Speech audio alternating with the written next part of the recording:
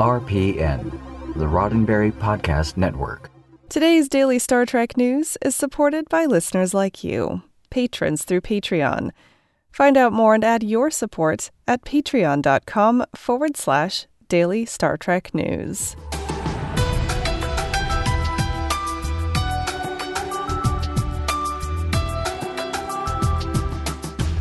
Hello and welcome to your daily Star Trek news from the Roddenberry Podcast Network. I'm Allison Pitt, and today is Tuesday, March 3rd, 2020. On today's show, Andrew Yang suggests that the Vulcan salute might help stop the spread of coronavirus. William Shatner says Captain Kirk's story has come to an end, and Star Trek Lower Decks is coming this year. At some point. All that plus this week's Trek trivia coming up next. Well, kids, it's happened. I was wondering at exactly what point I would end up talking about coronavirus on Daily Star Trek News, and it turns out that today is the day. Don't worry, though, it's all for a good reason.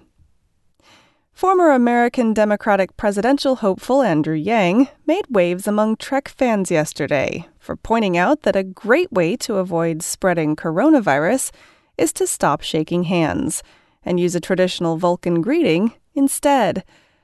Yang tweeted a picture of Spock holding his hand up in the "Live Long and Prosper" salute, along with the caption, "I hate to say this, I'm not much of a germaphobe myself, but we might want to work on a personal greeting that doesn't involve physical contact." While somewhat tongue-in-cheek, Yang's message here is actually pretty spot on. The World Health Organization advises that among other preventative measures, one way of helping slow the spread of the highly contagious disease is to maintain social distancing, at least 1 meter or 3 feet distance between yourself and anyone who is coughing or sneezing. Elsewhere on the internet, the so-called Wuhan shake, or shaking feet rather than hands, has evolved as another alternative form of greeting, but arguably, Yang's and Spock's method is easier to pull off. All joking aside, the spread of coronavirus should be taken seriously. Wash your hands regularly with soap, use hand sanitizer when you don't have access to a sink, avoid touching your face, and practice good respiratory hygiene by covering your mouth when you cough or sneeze. Remember, the people most at risk of serious complications from coronavirus depend on the rest of us to keep them safe. Please take the time to read the World Health Organization's list of precautions so we can all live long and prosper. William Shatner seems to have laid to rest any remaining hopes that he could appear in Star Trek in the future.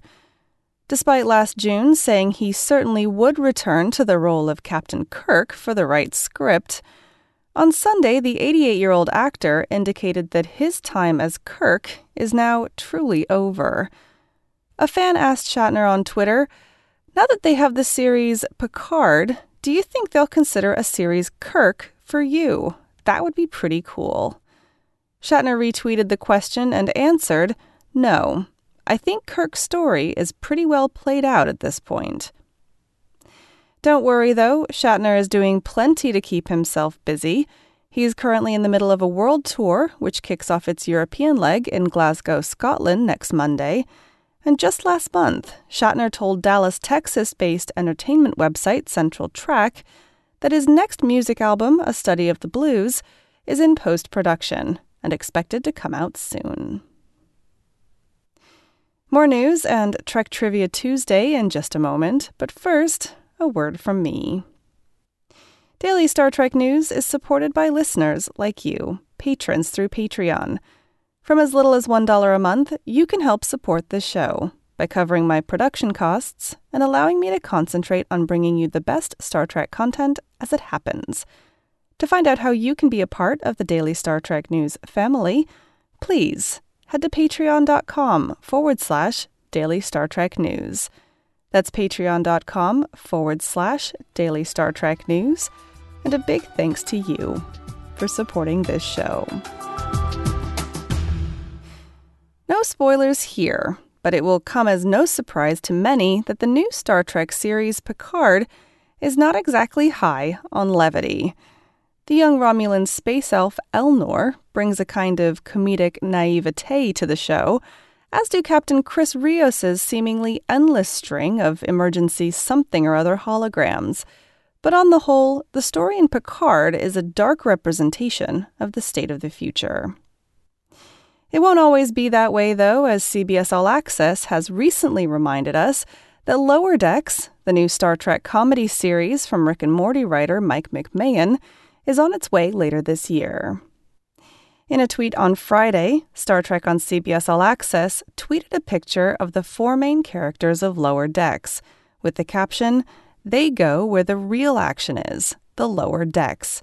Hashtag Star Trek Lower Decks, coming in 2020. The image is one that we have seen before, but admittedly, it has been a while. Sadly, the tweet gave no indication of when exactly we can hope to see the new series. The last we heard, executive producer Heather Caden said that both Lower Decks and Star Trek Discovery Season 3 would be ready as early as May, but that it's up to CBS All Access to schedule the programming.